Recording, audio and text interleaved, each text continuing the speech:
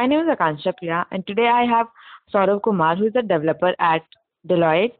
I would like to ask you for questions regarding why youngsters prefer shifting abroad from better career options. So my first Mhm. question is, why students prefer to study in other countries rather than in India? There are a variety of reasons, but the main one I'd say is the lack of a better pay in India, and that accompanied with the quality of life just really gets people going outside. Because even if you're able to secure a decent amount of salary or a package in India, which is again very rare, even if you're able to do that, your quality of life is not guaranteed. So my second question is, what do you think about the abroad education system as compared to ours? I'd say much better. Again, it depends on the countries we're talking about.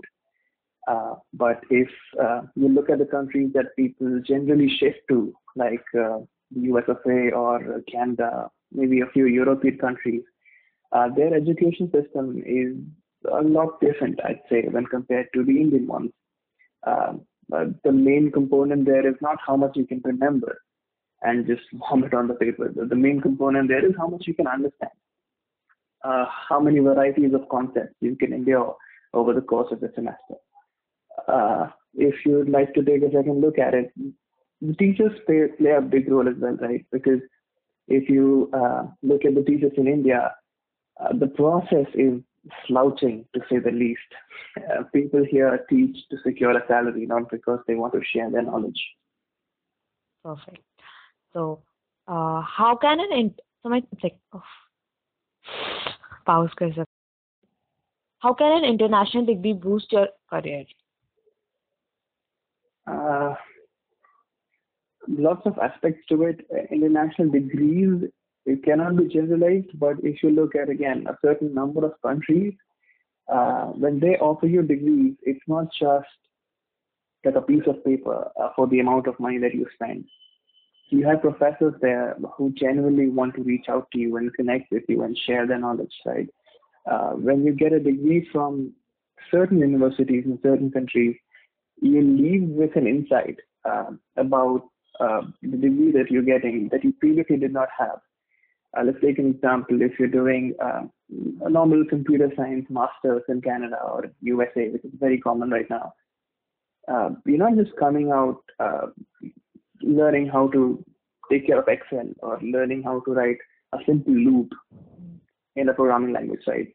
Yeah. You know how organizations work all together and how you will fit there. They teach you the entire picture, not just the basics you need to pass the first test in an interview, right? So my fifth question is, do people want to stay abroad because the infrastructure facilities there are better as compared to India? Well, yes, that is one of the reasons, but there's a lot more rather than just the infrastructure. If I can reiterate the very first answer that I had, the pay is a lot better, hence better peace of mind. The government is a lot less repressing. When you compare it with the current state, if we take India, the amount of instability we have in the government, it's just distracting, right? Yeah. I think most people would agree that even if you have your financial situation sorted, even if you have a peaceful job, you still don't feel at peace living here simply because it's just chaos everywhere. There's no rules, nobody follows them.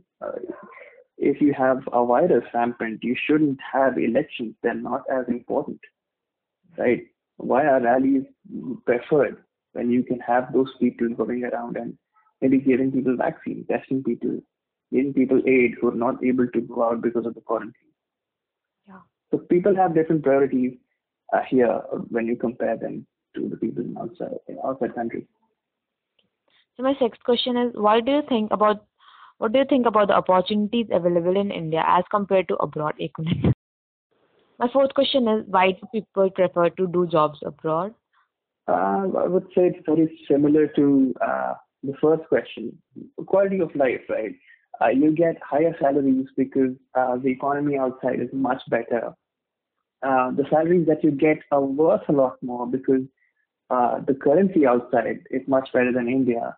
If you take even a Canadian dollar, for example, it's worth equivalent to 50 rupees, just one Canadian dollar, right? You can buy a lot more for the same amount of money, and you get a lot more of it simply because you're in a place where there's not a lot of competition. The population is low, right? The second aspect of it is you are earning more and you don't have to go through the regular chores that you do in India. You don't have to wait for 10 months to get a simple driving license. Right? You don't have to wait for 3 months to get a Q and then 6 months again in the learner period. It doesn't make sense. If you learn how to drive, you should be able to get a driving license that very day. What do you think about the opportunities available in India as compared to abroad? Opportunities obviously are a lot higher in number in India, but at the same time, the number of people applying for those opportunities are also a lot higher. You have positions getting 4,000 to 5,000 applicants, and that is the position that is a niche, right? If I were to take the work that I do, I work on a tool along with another tool, which is, I'd say, not very much in use, right? But when I go to LinkedIn or when I go to any website that caters to companies and where people apply for jobs, I see that it's all applicants. There is nothing else. For a single position, you have to go through 5,000 people just to get a job. And